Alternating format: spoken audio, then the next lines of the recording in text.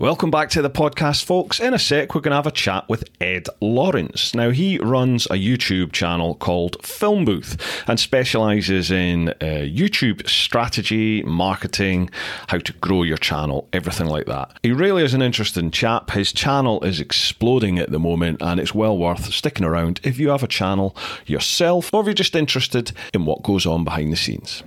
But first, a bit of a shout out to the podcast sponsors, who this week are Innov. Now, Innov sponsor the main Teapot One channel. They specialise in dashcam systems, like motorcycle camera systems. They do front and rear systems, dual camera systems, single camera systems. There's even ones that will mount on your helmet with a power pack. Their systems are fully autonomous. They start as soon as you turn on the ignition. The K-Series even have a parking mode, which when enabled, your bike is even covered when you're away and the engine's switched off. It's got a motion system built in, so any movement of the bike, and it'll automatically kick in, start recording everything and capture the culprit. Folks, if you've ever been involved in an accident, you'll know the first thing the insurance people will ask is there any CCTV? And if you have one of these systems fitted, you can say yes. You don't need to worry about your speed and everything like that. You can turn all of that off if you so wish. But believe you me, it's far better to have that information available for the insurance just to back up your claim.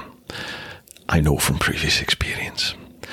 Folks, head to Innov, innov.co.uk/TP1 for more information. However you contact Innov, please do let them know you heard them via the Brewtime podcast or via Teapot One.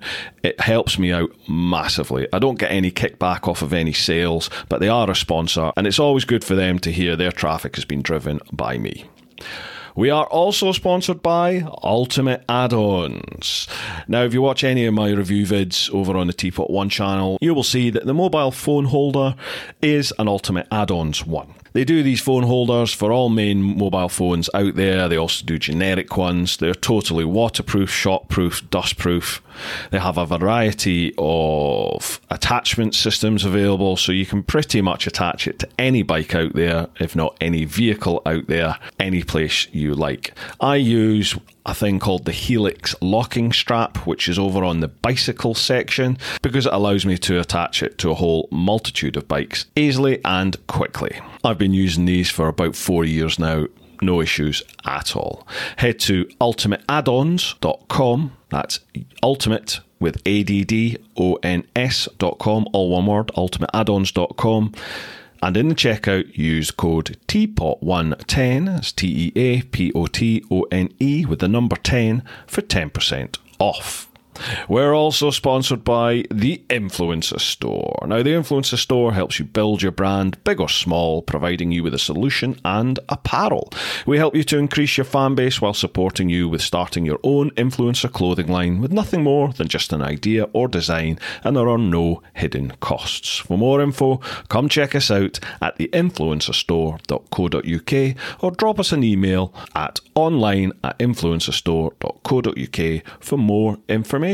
Now, the Influencer Store handle all the merch for Teapot One and Brewtime, so if you head to teapot1.com, head to the shop, everything there is handled by the Influencer Store.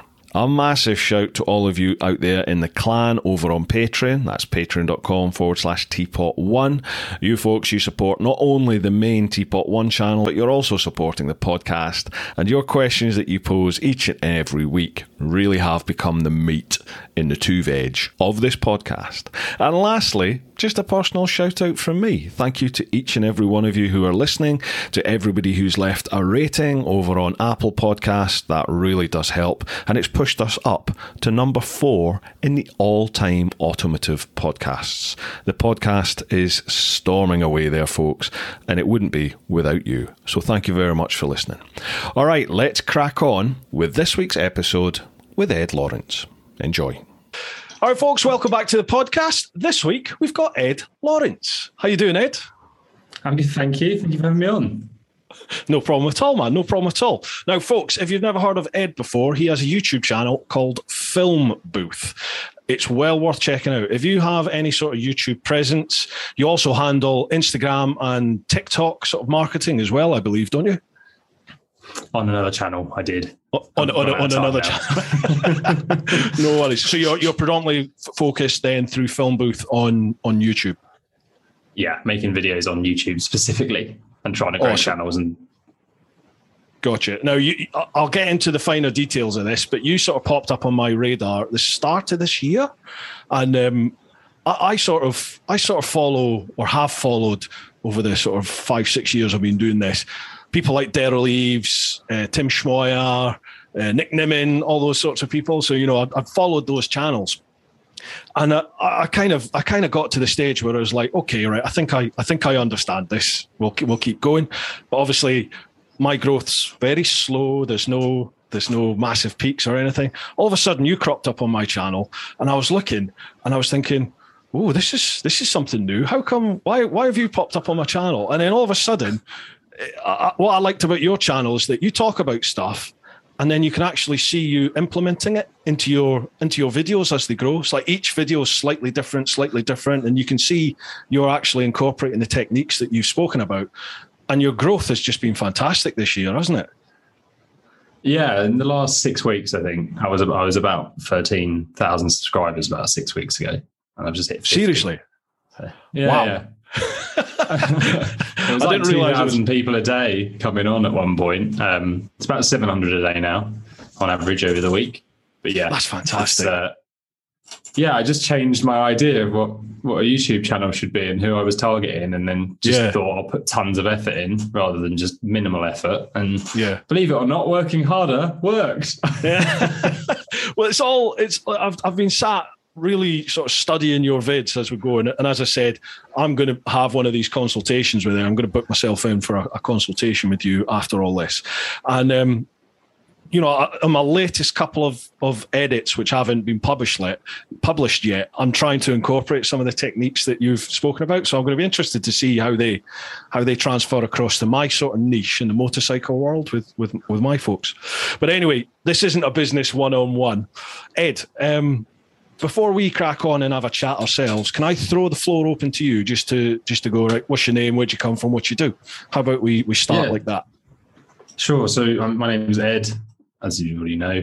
I'm from a place called Hertfordshire in England, which is kind of like the posh bit above London, I guess. It's often referred to. So I own a video production company in the UK. And YouTube was supposed to be like a marketing platform, but I'm now just a full-time YouTube creator that happens to have a business that I don't really get involved with at all. I haven't done it. My business partner looks after everything on that, and whilst I'm growing the sort of the channel and finding other sort of revenue sources from that. I guess I'm a full-time YouTuber now. So what got you into this then? I mean, did you literally go from school into video production, or what was the path to get where you are? So I did. So I'm 35. So when I was at sixth form, it was peak go to uni or be a failure itis that was around. I remember that. So I was the two kids in my year that didn't go to uni, me and another one. The school called my parents in because they were so worried about my future because I didn't want to go to uni. My parents lied and said, oh, no, he has applied, and they didn't care. And then I ended up leaving school and buying into like a franchise, which is like a lawn care company. It's kind of random. Right. So everything they do on like football pitches, fertilizer and stuff, I used to do on like wealthy people in Hertfordshire's lawns. And I ran that for 10 years and it actually did quite well. I grew it up, but I just absolutely hated it. I couldn't stand the clients. Like I loved working outside, but the way people spoke to me and like, I got called the bloody lawn boy. And it was like, it was some of the stories I have from the way people treat me was insane. And in the end, I just thought I'm either going to shut it down or sell it. And I managed to sell it. And then I thought, this is good. What shall I do now? And I'd always been making videos as a kid. And I thought, I'm just going to start a video production company and sell it to businesses. Without I literally had nothing but a GoPro before. So I just got on YouTube, started learning how it was done. And I was like, I like this YouTube thing. It's pretty good. And then I started learning about how that worked. And ran the production company for I was about 7 or 8 years old now. And a couple of years ago, I thought this is, it's painstaking trying to sell videos to businesses because most of them don't understand marketing, let alone video, which is quite complicated. So I was like, maybe there's a better way. So I started putting more effort into YouTube, thinking it would expand my reach to more businesses who would maybe be interested in what we do. I was very wrong. So I did that for sort of 2 years, 3 videos a week, 2.5 years. And I never missed one. I was relentless on it, and I was targeting search terms. So if you don't know how YouTube works, it's basically a search engine, but it's also a place where you go and have stuff thrown at you. So I targeted search terms that people would put in around video marketing, but also YouTube and stuff. And it just turns out there's no interest on YouTube about video marketing, and everything I was making, you'd release it, wouldn't get many views, and then maybe 6 months later you'd get views in search, and that's how I was growing the channel. And then I was like looking at it going, I've got 8,000 subscribers, and when I release a video, I only get 90 views. That doesn't make sense. So the subscribers are dead.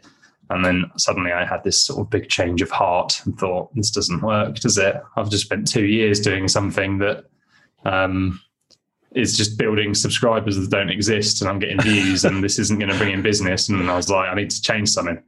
So I sort of made a big change, and that's kind of where we are today, really.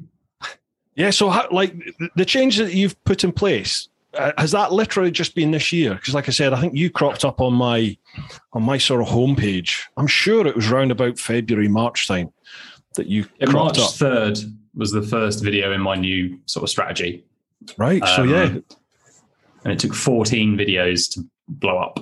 If you use the term blow up, there's different sort of sizes of blowing up. In my niche, I've blown up, I guess, quite quickly, or I'm blowing up. So yeah, it took 14 videos of just putting an insane amount of effort. I'm talking like 100 hours plus per video. And when you release a video a week, you've got to do the maths there. I know. I know. It's soul destroying, isn't it? When you put all that work into a vid, and you're like, as you said, you get a tiny percentage of your subscriber base actually watch it. And sometimes I look at it and I'm just like, I don't understand, because I don't think there's anything different in that vid compared to another similar one, which got like possibly 10 times the amount of views. And you're like, I don't know what went wrong there. So it's interesting to watch your channel. It's nearly always the title. So traditionally, people are taught on YouTube, right, to make a title that the algorithm recognizes. And the algorithm will then categorize it and be like, I will show this to people interested in motorbikes, right? I've gone against that. And I'm like, screw the algorithm. I'm not using words to please that. I just want to please people. So when YouTube shows it to them, they go, that looks interesting, and click on it. So if I make a video about using sound effects, I know for a fact my viewers will never click on a video about sound effects and the impact it will have on their video. But if I call it, most YouTubers ignore this, but really shouldn't, suddenly it's like, whoa, what am I ignoring? And people click on stuff. So it's more about knowing people and psychology. And that's always why videos tend to fail, because especially if standards generally quite high, if people have been doing it a while. So it was more of a human focus, which is kind of what they do traditionally in social media. That's always been the way you did it, like Instagram. The idea is you stop people scrolling. Yeah. And you picture up and you're trying to get in their head to give them something they're interested in. And basically, I'd say about 90% of people probably get taught to do it the other way, which is an outdated way as far as I'm concerned. It has its uses, but it's not the way to do it when 70% of views come from the YouTube homepage. So you should really be focusing on how do I get there? And that was it really. And it worked. That's interesting, because I have definitely been focusing on the SEO side of things in the titles. That is interesting. That'll be something to look at for sure. This is very rude of me. Let's crack open a little beer here. I've got a little beer to partake. Slash, I used to watch a lot of 44 Teeth, Baron von Grumble, and I absolutely love that channel. I still kind of watch it every now and then, even though I've got rid of my motorbikes. But yeah, I think they do things best on YouTube from all the ones I used to like watching the motorbike. Definitely. I used to love watching it's proper entertainment, isn't it? Yeah. And that's kind of the thing.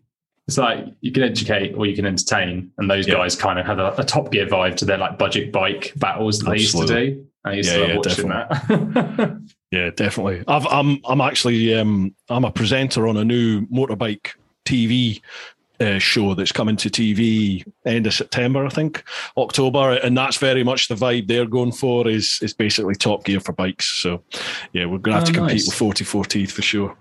So you mentioned about bikes. What's your bike history then? So my bike history was I started on a Bonneville, T100. And then I was basically never riding it because I work at home. I've got a studio which I never go into. And I used to live in a little village where I just walked to Sainsbury's. So I wasn't using my car or my bike. And in the end, I was like, someone tried to nick it. And then I was like, oh, do you know what? I'm going to get rid of it. I'm not riding it. And then I got rid of it. And then I went to a bike garage, a Triumph garage with my mate. And I was looking at the speed, but it was like the new Speed Triple R. And the bloke was like, oh, you like that, do you? And I was like, nah, yeah, I do. But, I just sold my bike and I don't ride it. And he went, well, no one's taken it out this weekend. Do you want to take it out? And I was like, well, seriously? And he was like, yeah, don't worry about it, mate. Just feel free to take it. And I was like, I'd never been on a litre bike before. So I literally had bought it the second I got on a dual carriageway because I remember screaming going down it. And my mate was on the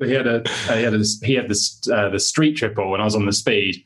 And then he got off and was like, that was amazing. And I was like, you wait till you get on this. I just walked in and I was just like, we do an offer? And he went, no. And I went, fine, I'll take it. and that was it. And then that sat on my drive doing nothing.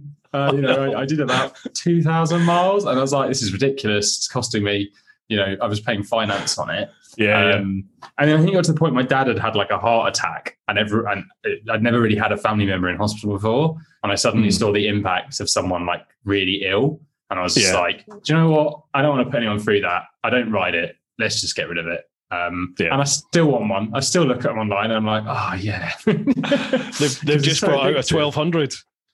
Yeah, I know. I've been looking at them.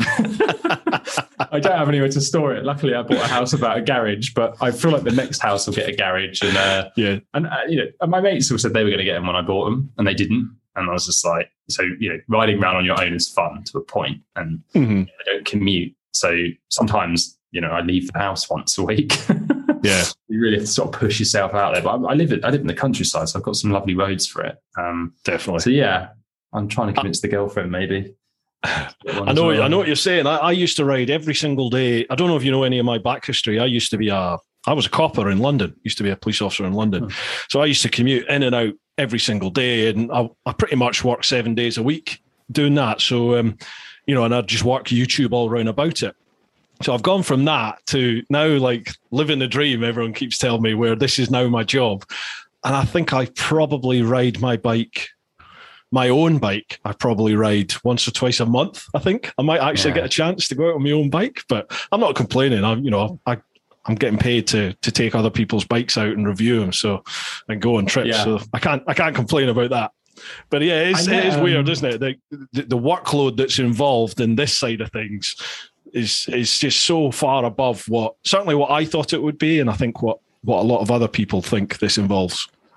Well, the problem is you start off slow because you're not very good. Now, I was kind of the worst of the worst because I'd been in production for 6 years. So instead of, I actually just didn't push myself. I just made average stuff because I was like, it'll do.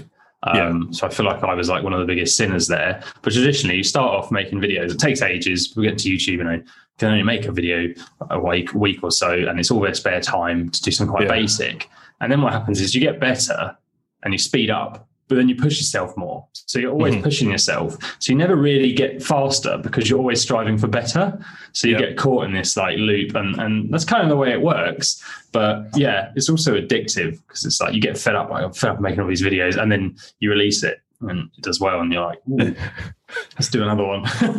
It's like crack, isn't it? When that one video does really well, you're like, oh yes, I'm loving this.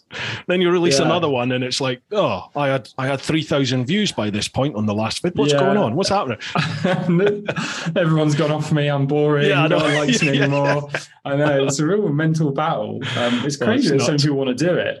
I'm not quite sure why everyone thinks it's so glamorous. It's just like a constant stress with about 5 minutes of ecstasy that hits you again.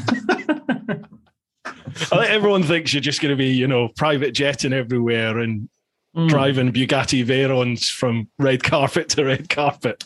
Well, I guess they look at it and go, because one of the things about when you make videos, so every time I go on holiday, that's how I started making videos. I take a camera and then suddenly it's like, your holiday disappears because you're filming and stuff. And when you're mucking around with cameras and stuff, it's like you have to adjust it all the time. And especially for you on a bike, if you go out for a nice ride and film it, there's so many things you've got to think about other than riding the bike that doesn't feel like fun anymore. It's not fun. but it distracts you from the fact that you're supposed to be out, on the bike feeling free. But actually, you're thinking, is the battery left? Is my mic gone? Yeah, constantly. And these bloody GoPros are do you have much experience with the GoPros? They're so unreliable. They either crash, corrupt the file, or I'm having loads of issues with audio with them at the moment. I have a GoPro Max that I use every now and then, which is like a 360 camera. And I thought it was just mine, actually. It's continually corrupting. I did a scene where I was driving around the local village, and I wanted to make it look like I didn't been hit by a car. Yeah, I saw that. To use the 360 camera, because when you get hit, you can spin it around in the edits. It looks like you've been hit. And I did it so many times because the flipping battery went. It was like, SD card corrupt, and I was like, why does this keep going wrong? I'm not even like abusing it; it's just being held. And I'm glad it's not just me. Yeah, the forums and stuff are full of people moaning about GoPros for all sorts of different issues. I've just been given the new Insta360 One X2. I'd bought the One X before, and I had loads of issues with that on the bike. It didn't do well with the vibration. It seemed to cause it to corrupt the files and stuff with the vibration on the bike. So I tried the One X2, and so far that's been faultless. That's been really, really good. And it's very easy to edit in the Insta app as well. Yeah, they get a lot of good press. I was looking at getting one of the Insta cameras. I'm not that big on kit. Like a lot of people love buying cameras. I have the worst camera I own. I use because the production company's got loads of kit. I don't use any of the nice stuff. I have the smallest camera. That's basically pretty much all of my clients have better kit than me. I use one lens that doesn't move, it's just called a prime lens, and then I have another lens that I begrudgingly put on every now and then. I just try and keep it as simple as possible, but I don't mind buying GoPros, which is weird. I quite like buying them. Cameras and other stuff, not interested at all. I know what you mean. It's weird because most people love buying that stuff. Oh yeah. My budget doesn't go to the posh DSLRs and everything like that. I literally do it on. I've got a little DJI Osmo. DJI Pocket 2, got one of them, and then pretty much GoPros on my phone. And I've got the drone as well for the odd attempt at some cinematic stuff. I think technology's for cameras has hit especially like DSLR mirrorless ones, has hit like a point where I don't really see it getting that much better. It's better from a professional point of view, where it has like 8-bit or 10-bit, and you can do more in the edit. But most people don't use that. And I was watching a review of a new camera the other day, and they're raving about it. I was like, this is the same as my camera that's 6 years old now. It just does something slightly better, and you're making it out like we all need it. And I was like, I wouldn't buy it, because my camera, the first time I used it, I spilled an entire pint of beer on it at a wedding. So I know it's sturdy and it still works. The buttons, though, they're all stuck down. And so sometimes it sort of malfunctions. But I was like, you know what? That's great build quality. You're not going to get in a cheap one, but, a new cheap camera that's made out of plastic. Mine's still got a metal case. So I'm going to hold on to that for as long as I can. Definitely. Did you go down the wedding video route as well? I know a lot of creators. No, this was just a friend of mine. I bought this new camera and I thought I'll bring it. It was in Italy, so I was like, I'll make a little video with it, because basically this camera, it was an A6 500 it's called, and it had like a cool slow-mo setting. I was like, oh yeah, shoot stuff in slow-mo. And I took it to the wedding and we were dancing around at night, and I dropped the camera on the floor and went to pick it up. I had a full pint, and of course I just poured the pint over it, and I was like, oh, it survived. Hey! Yeah. So, but I'm literally using it now, actually. The camera you can see on now is the camera that had the pint on it. You just get that warm, stale beer smell as it heats up. Yeah, but that makes you more productive. Makes you feel like you're in the pub. Out. Yeah, that's it. Yeah, I've got some mates that. Sorry, go on. There's a bit of a delay. Apologies. I was just saying. I know. Okay, I know a couple of other creatives who, like YouTubers, who started their content creation just filming people's weddings with no idea, and they just started filming weddings. And I'm like, I couldn't handle that pressure. I mean, it doesn't matter if I muck up my vid when I'm on the bike. I can kind of reshoot, but you can't reshoot a wedding, can you? I did one for my friend when I first started the production company. I did two. I did like mates ones. I'd never charged them. And the first one I did, I had the camera, and they used to have these giant hard drive. The camera's amazing. Yeah, massive hard drive in the side. And I shot the wedding, and I had two cameras. And I got home, and the hard drive had corrupted, so I'd lost the majority of footage. And I was like, no. Oh. I know, but the good thing about that is, and this is what, as I've always found, is the best way to get good at making videos, is my whole life, because I wasn't very good at filming, but I've been editing for longer, I always found ways of getting around my rubbish filming and things that went wrong. So I was like, well, what do I have? And I had the best man. I had his speech, and I had loads of photos, and then I had some shots. So I was like, well, I can't make this like montage thing now. So I just used his speech, and then I animated loads of photos. It's called a 3D parallax, where you like bring the photo so it looks like it's 3D, and then use the footage. And they absolutely loved it. They had no idea I lost all the footage. But it sort of forced you to think like, well, this is all I've got, and I've got to make a wedding video, and I've deleted the most, wonderful day of their life. I need to make it work. And that's kind of like a great way to learn, is like, give yourself a really angry bride and then you'll edit better. Absolutely, yeah. But you won't survive if you don't, will you? Yeah. So, like, in terms of the skills that you've got just now, then, I mean, how did you learn all of this? Is it literally been trial and error as you went, or what was the process? Really I don't really know where half of this stuff I make come from. Sometimes I surprise myself with what I make. I'm like, oh, that was quite good. I guess I started making videos when I was 14 on my dad's 80s camera that we found in the attic. It was like 8 tapes, and it didn't have a battery, so we used to plug it into the mains. And then we had like a ghetto blaster that we used to put outside for the backing track. And you sound so old. Yeah. So we had it there. We'd put like a tape or a CD on, and we'd have that. So someone's job would be to start the music. Then we'd do our like acting. And then we couldn't edit, so we'd have to watch it back and then pause exactly in the right spot to film the next scene. Right. That's kind of where it started. And then I think I discovered that Dad bought a Mac. We always had Macs, and I discovered iMovie, and I was like, I can edit. And then Dad bought me a camera, and then I just filmed everything. I was always making stupid little videos of my mates, always. And then I started traveling.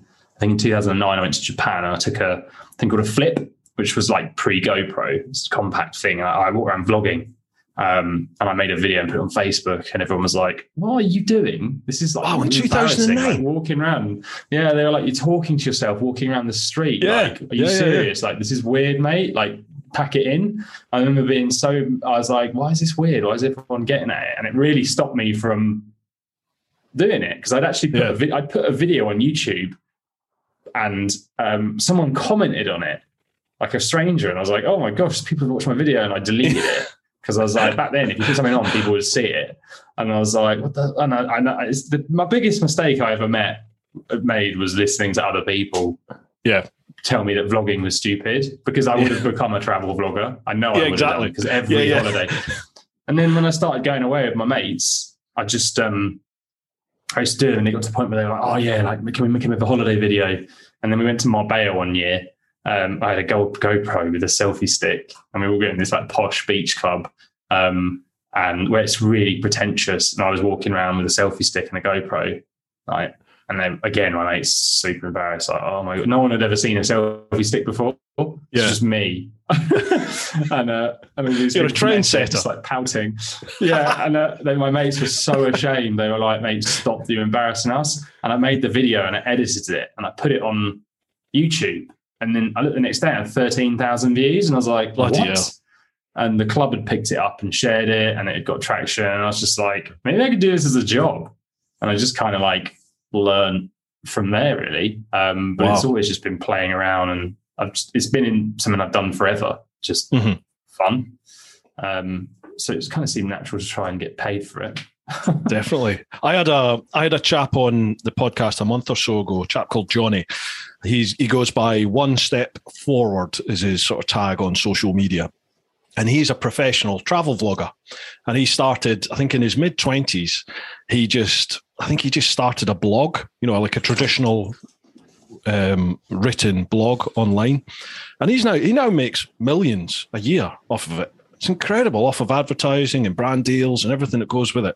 So now he's just a professional sort of traveller. He's been to every single country in the world, all off of the back of wandering around, talking to a camera and taking some pics and videos. Like, wow. I think that is my dream. I'm going to start. I've got I kicked myself for not taking that more seriously, but you wouldn't have known to. It was at a time where it was weird, like it to the weird where it used to offend people that I did it, like stop doing that sort of thing. But I was like, do you know what? Like, there's always time to do it, and I've got I'm going to go to Spain for 3 months with my girlfriend. We've just hired an Airbnb. We're going to buy a camper van. We're going to drive down there. And my girlfriend's got a large Instagram. She's got about 250,000 followers. And I was like, we should just vlog this and turn it into our travel thing and just see what happens. Because both of us have got distribution. I know how to make videos. She's up for it. And I was like, well, I might just do a... Thing is, my problem I have is I don't want to be full entertainment. I quite like educating, which is kind of weird, but I feel like maybe it just takes the stress off trying to be, if you don't entertain someone, they're going to be disappointed. If you, educate people usually. So I might do like a remote travel thing based on remote working and sort of building a business overseas. So we'll see, but it's just time. And, that means obviously I need a drone to try and get like cool shots, to follow the van and stuff. So I feel like one day I've got it in me. But yeah, they're really lucrative if you get them right, and they can just become gigantic. It's just finding time. I wish I had 48 hours in a day. Unfortunately, I don't. How do you find that then? The balance between, running your business, starting the new wing of the business with YouTube that you have now, and then obviously you have a home life with your missus, your girlfriend as well. Have you managed to get the balance as yet? Because I know that's something I really struggle with personally. No, we don't have a balance. I'm quite lucky that all my past relationships fell apart because all I did was work. And I like working. Like the problem I have is people don't understand that when you do your hobby as a job and they're like, stop working. I was like, well, if I was working for someone else 9 to 5, this is what I would be doing now. You just think it's work. But I've always been making videos, right? So she's a content creator. So, California fires up at the end of the day. So she gets bombarded with messages. So she's always managing that. She's got clients around the world. So we kind of do it together. Like I helped her grow a business last year. So she lost her entire business. She was a yoga teacher in person. Right. And we've since transformed her into like an online yoga and grew her account a ton over lockdown. It's just full time, and like that's. I think she went from 60,000 followers on Instagram making no money at all to sort of a year later full time kind of 280,000 followers. Very well known, like and respected online yoga teacher. That's incredible. That's been amazing. But the work-life balance thing. We've got a holiday tomorrow because neither of us had any time off for 2 years, and it'll be the first time in 2 years we've all switch off, which is good because I know how good I'll feel when I get back. But at the same time, I say to her at night, she's like, we should stop working. I'm like, what do you want to do? Sit and watch Netflix? A show that neither of us are interested in. It's like, we'll go for a walk. And we go and do that. But at the end of the day, we do something we generally enjoy. Like, she's doing the thing she's passionate about. So people say about the work-life balance thing. And really what we do is we sit downstairs in the evening on our laptops and we do I'm using quotation fingers here for the listeners. We do work that doesn't feel like work. It's the fun stuff, the really laid back stuff, and there'll be something on in the background. I got a VR headset recently, actually. That's amazing for switching off because you can't get distracted. Yeah, I go fishing in it. I learned to DJ. I've discovered a whole world of crazy out there. I went you learned to DJ? Do tell. Yeah, you have. VR is one of the most insane experiences. I can't believe it's not bigger. I got this headset and like my mind was blown. So there's just like, there's a game called Tribe, and you put the headset on and you've got a set of decks. And this is just a real set of decks that professional DJs use. And you've got a man in front of you who in real life is a professional DJ coach. So it's all pre-recorded. Right. So this is like on demand. He teaches you how to DJ and you can download other DJ coaches. But then it gets even weirder. So I was on it one night and you can download songs from all over the place, plug them in. So you just sit a DJ, which is such a great therapeutic way of switching off. And you really get into it. And I was like, this is so much fun. And then I was like, well, what's this button? I clicked on it. And I was on the opposite side of the decks now, and I was looking at this little figure that was on the decks. And suddenly this bloke just went, sorry, mate, I'll be with 1 minute. I'm just lining up my tunes. And I was like, I'm in his audience. It's just me. So Wow. you can host events in it that people come and, watch the DJ. Went to a Snoop Dogg concert the other night. That was weird. Just walked into a foyer of this room, and you have like an avatar, so you pick what you want to look like in the virtual world. Yeah. And I didn't know what to pick, so I ended up as like this Japanese anime woman with a really short skirt. And I was like, I don't know what I've done. Why do blokes always do that? Blokes always do that.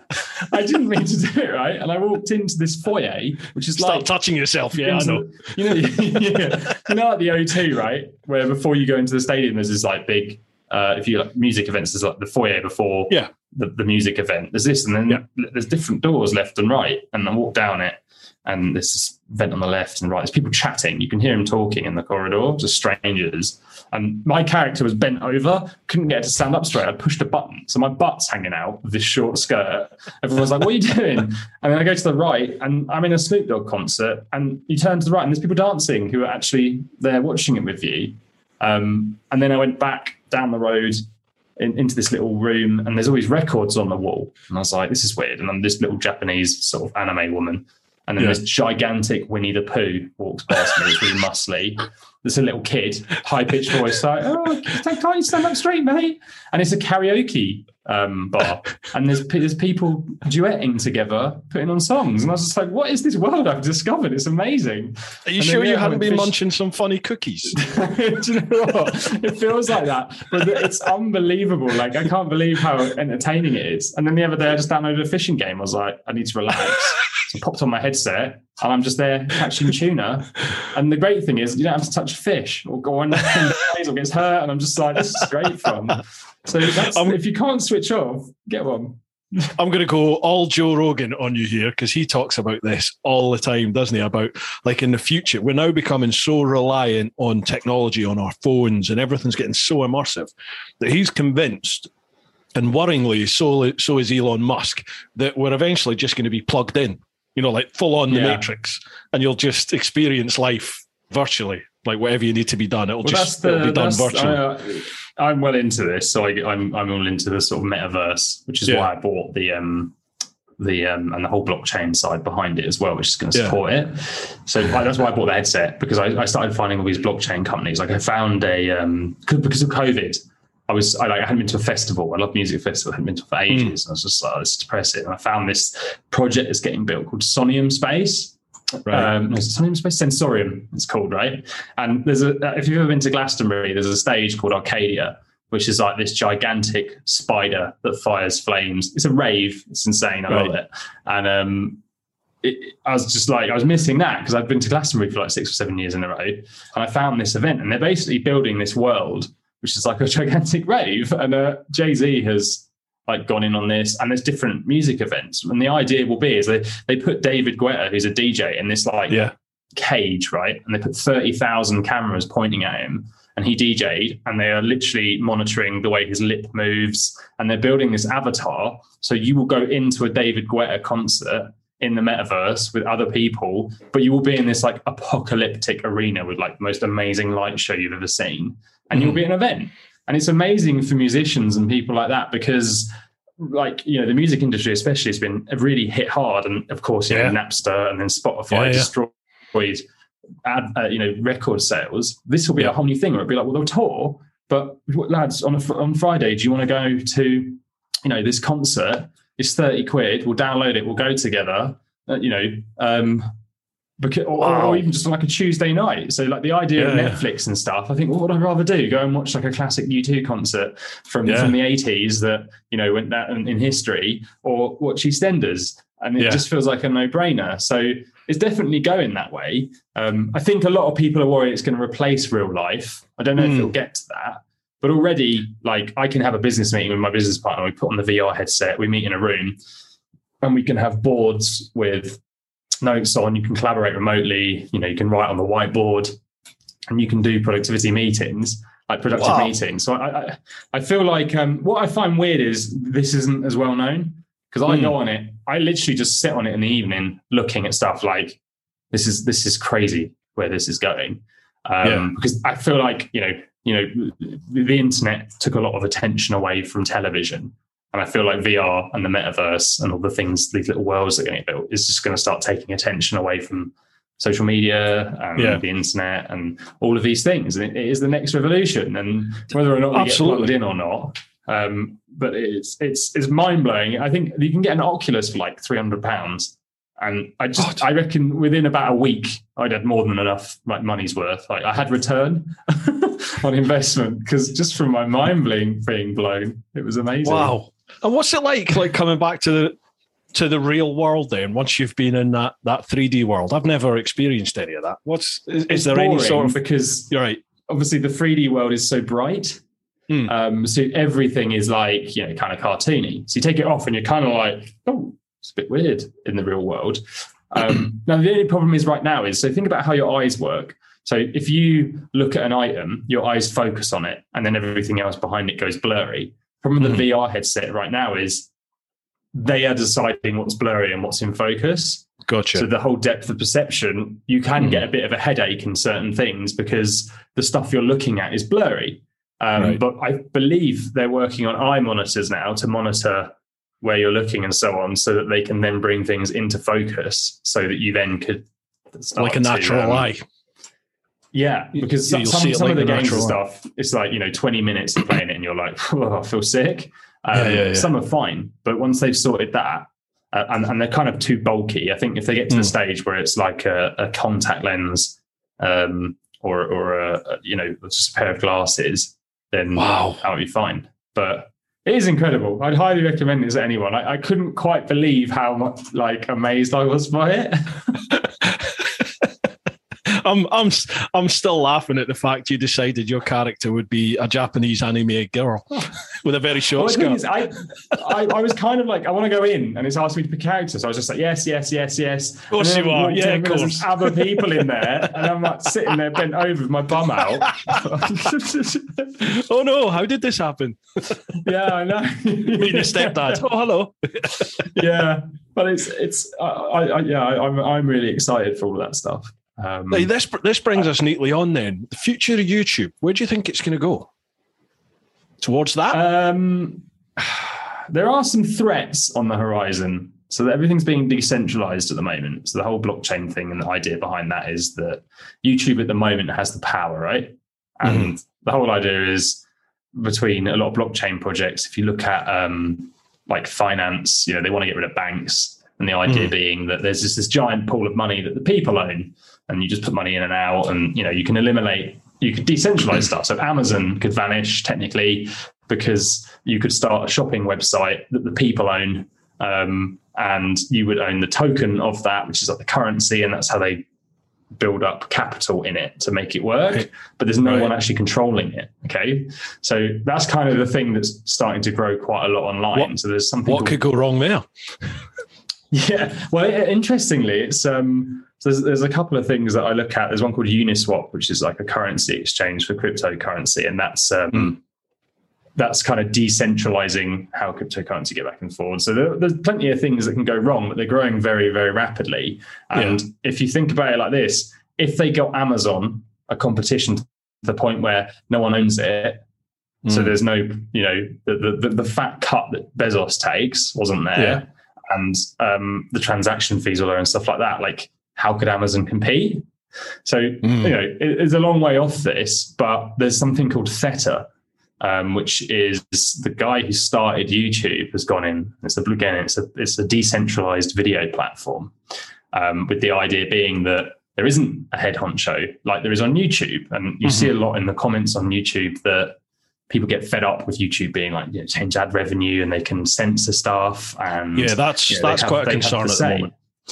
Yeah. So this would be, well, no one runs it. No one's making those decisions. It's literally just, and the way it works is everyone hosts it themselves. So you can become someone who basically kind of like gives access to almost your like computer power, so that this device, all the content can be shared around the world from multiple devices that all pull together. And that eliminates the need like YouTube to actually store it.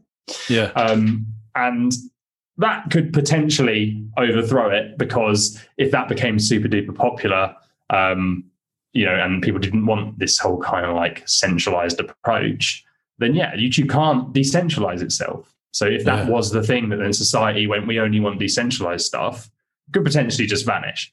What's likely to happen is it's just going to grow more and more, because it's I don't watch much television. Not many of my mates do. I don't watch much Netflix, and I think the great thing about YouTube was it opened the world. I think years ago in England, we had 4 or 5 choices of what to watch in the evening on TV, on Channel 4, 1, 2, 3, 5, whatever. This is just mean that anyone can learn absolutely anything whenever they like and just watch what they're interested in whenever they like, as much as they like. And it's like, how can that ever lose? So as long as YouTube themselves don't muck it up and annoy people to the point where they want to leave, or another platform doesn't appear that just overthrows it, then I can't really see it doing anything other than grow. Now, it does have a VR arm to it. And at the moment, Mark Zuckerberg is very big on this whole metaverse and VR thing. He's investing heavily in it, which is a worry, because Mark Zuckerberg, I don't really want Facebook controlling the future, because I can't stand them as a corporation. So I'd love to see YouTube trying to get their VR stuff pushed more, actually, because imagine how cool it would be if you wanted to learn about a new camera or a setup or a studio setup, and you were in the room with them and they were like, okay, look here, put the light here and so on. And like I had with my DJ experience, it would just take it to a whole new level. So that's really I'd like it to go that way. Yeah. I mean, it's either boom or bust, really. Nothing in the middle.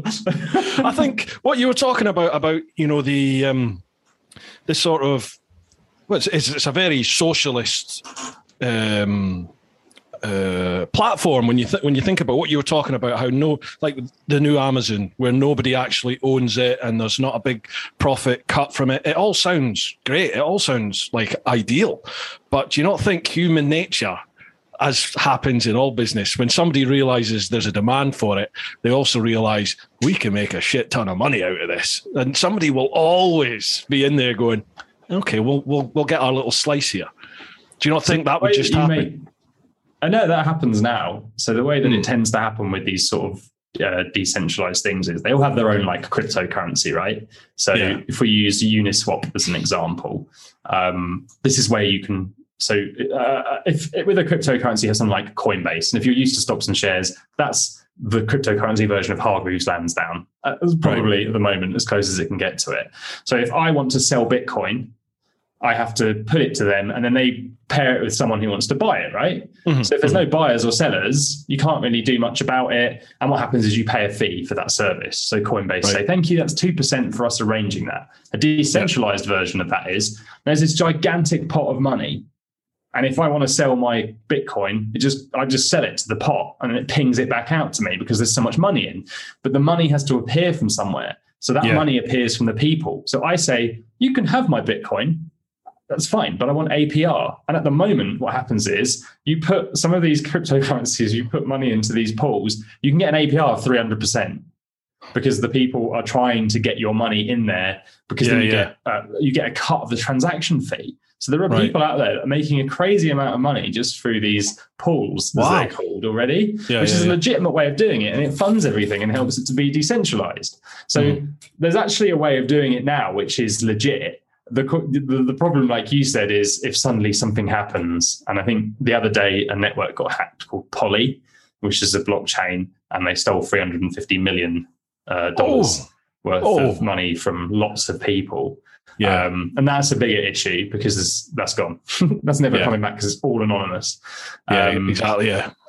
But the whole decentralized thing is exciting and terrifying at the same time. It sort of blows my mind, really. I'm only 44, but sometimes I feel like I'm 94 when my mind just struggles to sort of appreciate just how far out of touch I think maybe I am with the current developments and what's going on. I kind of just all of a sudden, talking with you, I'm suddenly now aware of this whole sort of other culture that's going on that I didn't really have any real apprehension of at all. I need to. If I'm not doing work on YouTube, I'm looking at blockchain and virtual reality and the future. Because I was like, look, right now what we've got is Web3 on the way. And just like everyone laughed at me about vlogging when I was a kid, I got into websites. And I remember people being like, "Why do you have a website?" And it was such a weird thing to do. Like we had like a computer at school, and I'd found a way of getting on the web, and it was really discouraged because it was odd. And back then, the web was the thing that the criminals went on to steal your credit cards, and you should never buy anything. And I'm looking at it, and there's always people talking about, there's all sorts of things like NFTs and then cryptocurrency. People are like, "Oh, it's weird, it's dangerous, it's criminal." And I was like, this is happening again, and I'm old enough now to do something about it. So I was like, I just need to get in here and learn as much. Yeah. And since February, every night, all I've done is just research. And I'm like, because I don't want to miss out on, I feel like the internet is going to look small compared to what's coming. Yeah. And it's going to be like that thing, like the television. We look at that now and we're just like, it's a television. It's going to be like, it's the internet. And it's going to seem so boring. And I was like, but I want to be one of the early people because I don't want to miss out on an opportunity. I don't know what the opportunity is yet, but when it goes, it will go quickly, won't it? It'll just be like a wave. You see it so many times with technology. Things are nowhere to be seen. No one's talking about it. Then you just hear about it from the odd little person. It's just on the horizon, isn't it? And then before you know it, bang, there it is. Woof, and there's this huge tidal wave of this next wave of technology that comes in. And by that point, it's too late, isn't it, to jump on that? Well, I look at some of the investments and stuff going on, and I follow a lot of people on Twitter. And I follow a bloke, and I think he must make about $1 million a day at the moment in investments in different projects, just buying and selling stuff. And it's crazy. It's like the Wild West of things going off and happening. And there's just this whole world of nerds that are just sort of building all this crazy stuff. And people invest in it. And then, it's kind of like boom or bust. But I just think like I think right now it's like if you have a job and you're not really interested in, you don't really know what you want to do. It's like, just look into blockchain or VR or augmented reality and this stuff, because you don't have to make it, but you could be involved with it. And I feel like, if you got involved with a massive internet company as a marketing representative, or even like an accountant at the start, by the time it became Amazon, you're sitting on shares and an insane amount of money, and it's all just brewing again now. And like you said, the wealth, everyone thought Bezos got rich quick. I just feel like the kid who invented the Ethereum blockchain, I feel like his wealth is just going to like make Bezos's look like it took forever. Because like you said, the wave's going to hit and it's all going to kick off. Everything's so much quicker these days, isn't it? It all happens so much quicker. Speaking of which, we've got about 15 minutes left before you need to go. We haven't started any questions yet. Are you all right if we fire over and batter through some of these questions? Awesome. Right, first off, we'll go to the clan over on Patreon. So it's patreon.com/teapot1. First one, Pete English. Hi, guys. Hope you're both fitting well. My question to you both. What 3 things do you regard are the most valuable to you and your career? He always goes deep. He either goes deep or obscure, Pete. Ooh. 3 things you regard as most valuable to you or your career. When he says valuable, like what sense are we getting at here? Like whatever you deem as the most valuable, whether that's like personally or financially, monetary, whatever you think. Travel is my top one. So the last couple of years have been painful because every year since I left school, I have had like a long haul holiday, like an adventure. Like I've done, like I spent 3 weeks in Namibia driving around on Defenders, sleeping on the roof, and like every year I try and have one of these like once in a lifetime trips, and that's gone. And that's kind of been my thing. So that's why I work really, is so that I can just, if I want to travel, I don't care how much it costs, I'm doing it. And that's kind of my biggest driver. After that, probably just creativity. Generally, I like making stuff, and that's what keeps me entertained and going. Like I quite like making my videos and then watching them back, and I laugh, and I'm like, I get a kick out of trying all those things. And then probably just friendships as well. A lot of my friends I've known since I was 7 at school, and we still my mate I'll be seeing later tonight, and I've known him since I was 7, and we still hang around like we're school kids every weekend. Mega. Brilliant. Yeah, I think for me, I think first and foremost for me, it sounds a bit cliched, but it's integrity. Kind of for me, I've worked really hard on my channel to sort of hopefully people that follow the channel realize that your word means something, So like for me, if I review something and recommend it, my integrity's got to stand up to it, because if I recommend something and it's dog shit, then nobody's going to believe anything you say in the next vid or the next review, are they? So for me, like, integrity is sort of everything really for my channel. If people don't believe me, then I'm failing miserably, I think. And in life as well, my friends and family, I kind of hope they think I'm somebody with integrity. I don't know.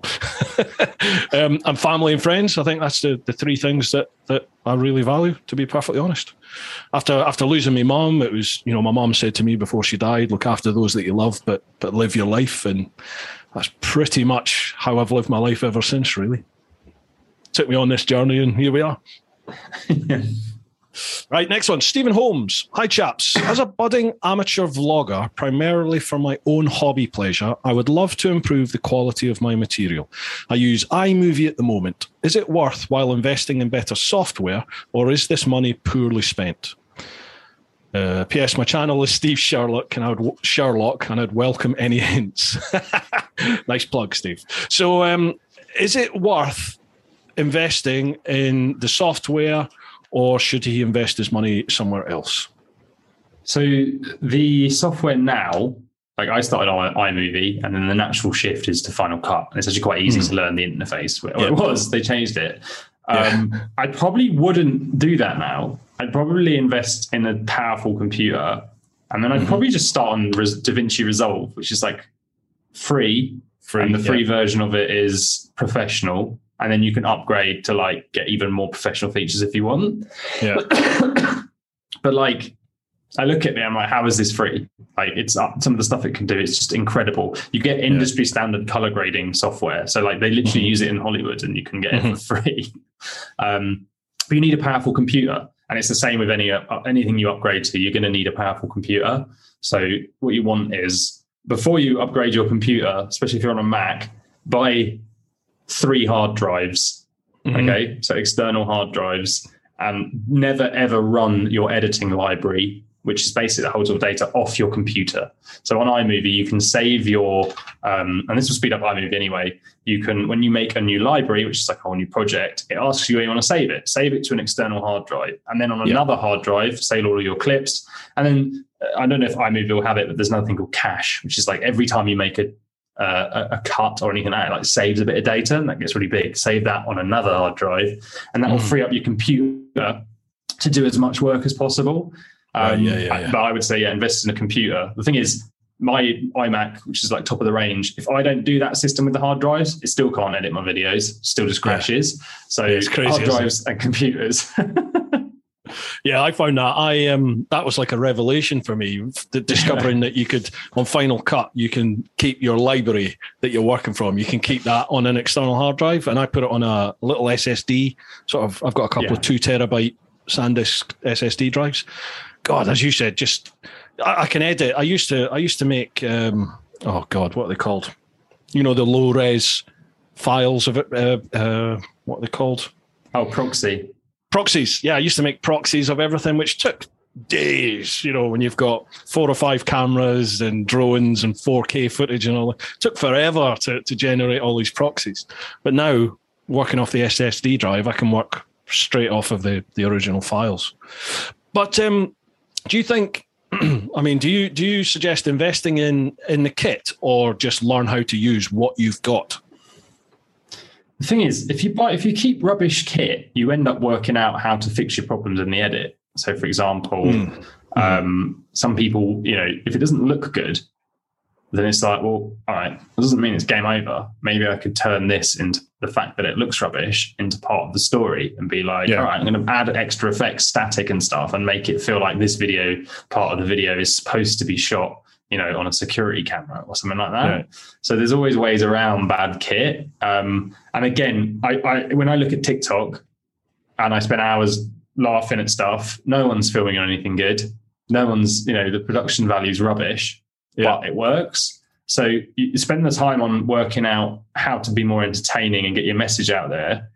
The kit's great, but I mean, you'll never not want to upgrade your kit. It's like motorbikes. The second you buy a motorbike, you want another one that's faster or, bigger or whatever. Like it's the same thing. Yeah. So I think, the computer's important, and it will help you then get the kit. But if you buy the kit and it's filming and it's bigger data, your computer's not going to be able to put up with it. Your editing software is going to struggle.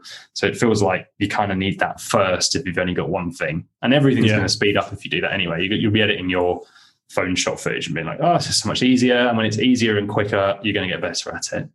Absolutely. And Stephen, there is a whole, I mean, as Ed was saying earlier, you can literally go on YouTube and search any topic, can't you? Like how to edit faster, how to set up my Mac to edit Final Cut Pro faster, how to film better. It's just absolutely anything. You can find the information, can't you? And somebody somewhere's made a video about it. Yeah. There's not much on YouTube that isn't covered. No. And if you find it, make a video about. If you find something that's not covered, make a video about it, because you'll do really well. Quick. Yeah, definitely. There's your new job. There you go. Rob Bignell. Hi, both. Myself and my missus both ride bikes and have nearly created a year's worth of videos to hopefully release one every 2 weeks as of the end of September. Will this keep the YouTube gods happy, or should we aim for more frequent vids? The frequency question. What's your thoughts? Why did you create a year's worth of content and then not release anything? I don't know. That's my thought. It's like, get it out there, make it, release it, get it out there. It's great to batch. I'm always going to advocate batch production. So if you don't ever produce one video, produce like 4, as many as you can. That's the problem I make. I think I had Hillier Smith on my channel the other day. It's Hillier Smith's Logan Paul's editors, and he's like known in the YouTube community as the YouTube editor. Like he's like the top of your game. And he summed it up really well. He was like, look, YouTube's like a beach, and basically you've got to cover the beach with a wave. So you either have loads of little waves that you release on a regular basis, and that will cover the beach. And you release it, and then it fades, and you release another one, it fades. Or you make a tidal wave, and that the impact of that video is massive, and that tidal wave spreads across the beach, and it's so powerful it goes all over the land, but eventually that will fade again. And that's the best way to describe this. It's like, go big on your videos and try and create something epic that really shocks people and surprises them and they love, or be consistent and do something once a week. Now the problem is not everyone can create a tidal wave, so the majority of people need to start off doing more regular content. But I would say for most channels, once a week is plenty. I did 3 a week. And do you know what I've realized recently is no one's anticipating the release from the channel that does 3 videos a week in the same way they are someone like Logan Paul, who hasn't posted for a month, and then suddenly he releases something, and there's like news articles about the fact that this guy's posted a video because it's like special. So there's part of that too. But I think if it's the start of your journey, you need to learn a lot, and you need to make tons of mistakes, and you need to find out what your audience is interested in. And when you release something, you just look at the data. So basically at the start, just do what you can and then perfect things. Yeah. It's difficult, isn't it, to begin with? Because to begin with, nobody will watch. You'll post a video out there and you might get 10 views, maybe. You could be lucky. You could get a couple hundred. You could be really lucky and just smash it from the word go. But the 99.9% of people, it's like that first 1,000 subs is tough, isn't it? It's really tough to get that first 1,000 for sure. And as you said, that's the time when you're just popping out your content and you learn from it. You watch it, you see what you don't like, or read the comments. If you're lucky enough to get comments, read the comments and see what people are saying about your videos and amend it accordingly. And over time, as Ed says, you build up your own niche, don't you? Your own little community that like you and like the content you are providing. And that's how you go. A lot of the advice out there is like go and copy bigger channels. But what I've noticed recently is there's a lot of bigger channels who don't know what they're doing. And I look at them and I analyze them and I'm like, this hasn't been planned, your massive channel. And I can tell because they're still making mistakes that they shouldn't be at their size, and they've got there because of one video. So one of the things to look at is how are people doing stuff? Don't necessarily say it's the right way of doing it, but how can I put my own spin on this, and how can I differentiate within my niche? because no one wants another, Baron von Grumble on 44 teeth. We want something different because that's been done and done very well. So you need to find your own voice there. Mm-hmm. It's going to be interesting. I'm looking forward to having a chat with you professionally down the line for sure. Right, last one on Patreon. Adam86. Hi, both. I graduated from university with a broadcast post-production degree, but like most graduates, I never actually worked more than 6 months in the industry. I found that making content was more of a hobby and just stressful as a job. My question is, what editing software are you both using? If Final Cut Pro is still the best for semi-pro, or has Adobe Premiere taken over? And have either of you been brave enough to try using Avid? Well, we kind of touched Avid, on that, didn't we? No, Avid is like television editors, you love it. Look, is it? Yeah, I mean, Avid's got a big fan base, but at the same time, you can do stuff. It's all down to the layout and the way it works and so on. Like, everyone just likes their own different thing and they'll argue about it.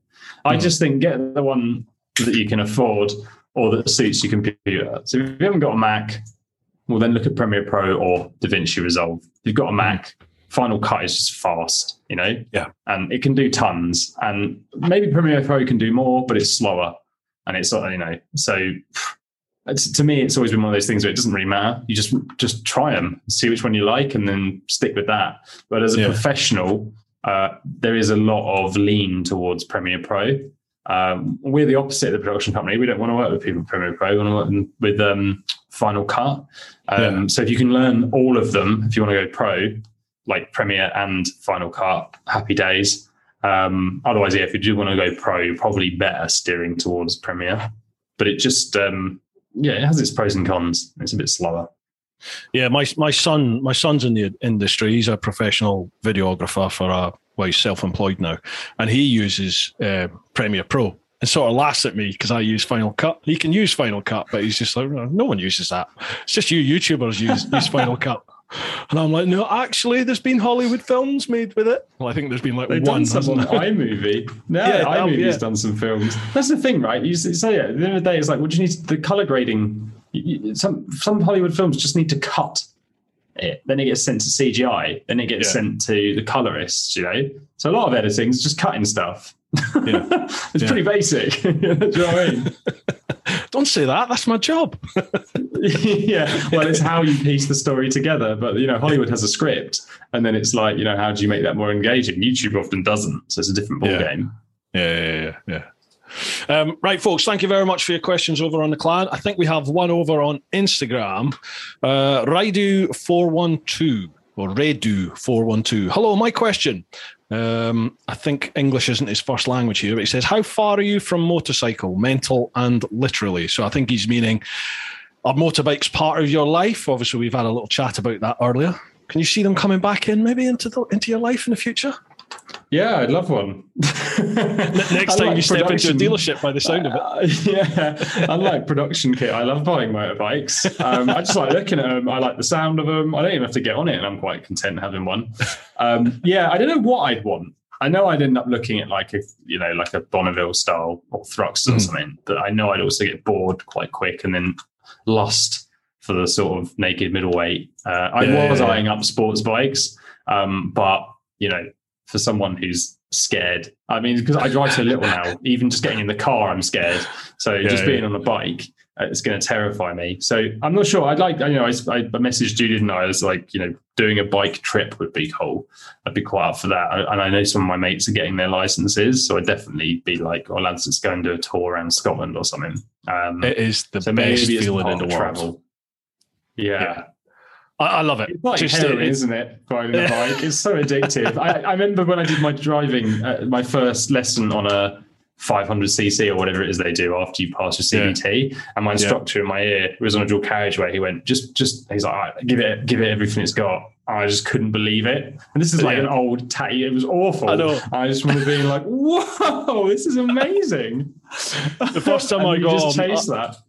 I bought myself a brand new GSX-R 600. So it's like a sports bike, 600cc.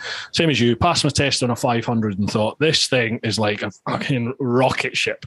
Then I got on my brand new bike, and I'll never forget being on the M25 in the slow lane at 53 miles an hour, thinking I was going to change time. I thought, I am going into a different universe. And then like literally a week later, you're doing 160 mile an hour on a private road, obviously. and just thinking, yes, give me more. Yeah, where does it end? I don't think some of the Kawasaki bikes have gone, in the R1 are crazy. I haven't looked at the sports bikes since the speed, came out. the power of them now. They're over 200 mile an hour. Some of the bikes, it's just insane. Right, dude. I know the time is ticking on. You need to go. Before we go, please feel free, give a plug to the business, what you do. Give any shout outs. The stage is yours. Sure. I mean, if you want to learn how to make videos and grow a YouTube channel, then just type in Film Booth into YouTube.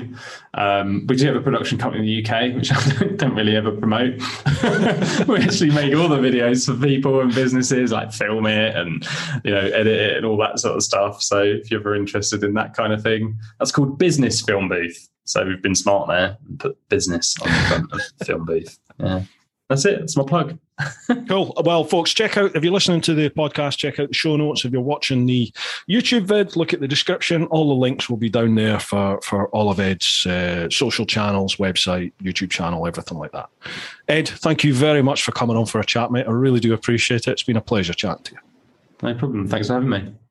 Awesome. Enjoy your holiday, man. Have a good one. Yeah, we've got to get there first. It's like PCR test things we've got to do, and as long as I've not got COVID, and then we land, and then you've got to have 48 hours where you can't leave the hotel sort of area. All right. So there's a lot of hassle. And then quarantine when you come back as well? No, that's all right. Barbados. I think they're on the green list. Nice. Happy days. And they haven't been changed yet. They changed the rest of Europe, didn't they? So I'm hoping that we get away with it. To be fair, I live my life in quarantine. Like, I never leave this house. I barely leave this room. I'm exactly the same. Yeah, it means no different, does it? No. Folks, I hope you've enjoyed this one. As I said, check out all Ed's links. Give him a little follow, a subscribe.